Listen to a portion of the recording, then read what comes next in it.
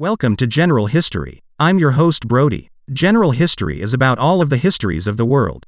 We are going to be talking about the Revolutionary War.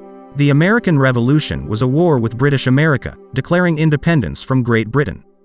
The war started sometime in 1765, and even though the United States declared independence in 1776, the war ended in 1783. I bet you're asking, what was Britain even trying to fight for at that point? Well, they were trying to recapture most of America. So in 1776, the United Kingdom even had taken major cities, like New York City in 1777, and Charleston in 1780. Oh, and the whole reason the United States declared independence was actually because of a certain type of tax. It was called the Stamp Act. So the British could stamp anything and tax it.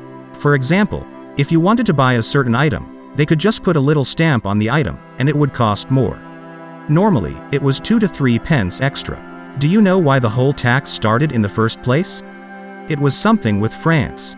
So Britain was in a big war with France, because the United Kingdom and France hated each other, you know, right? After the war, Britain was out of money, and they had already been taxing British people in Great Britain, and they were not making much money from them, so they started taxing the Americans.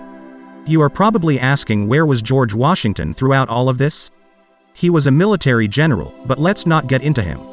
Alright, well, that was fun, but I can't be here forever, so come back next week for more General History.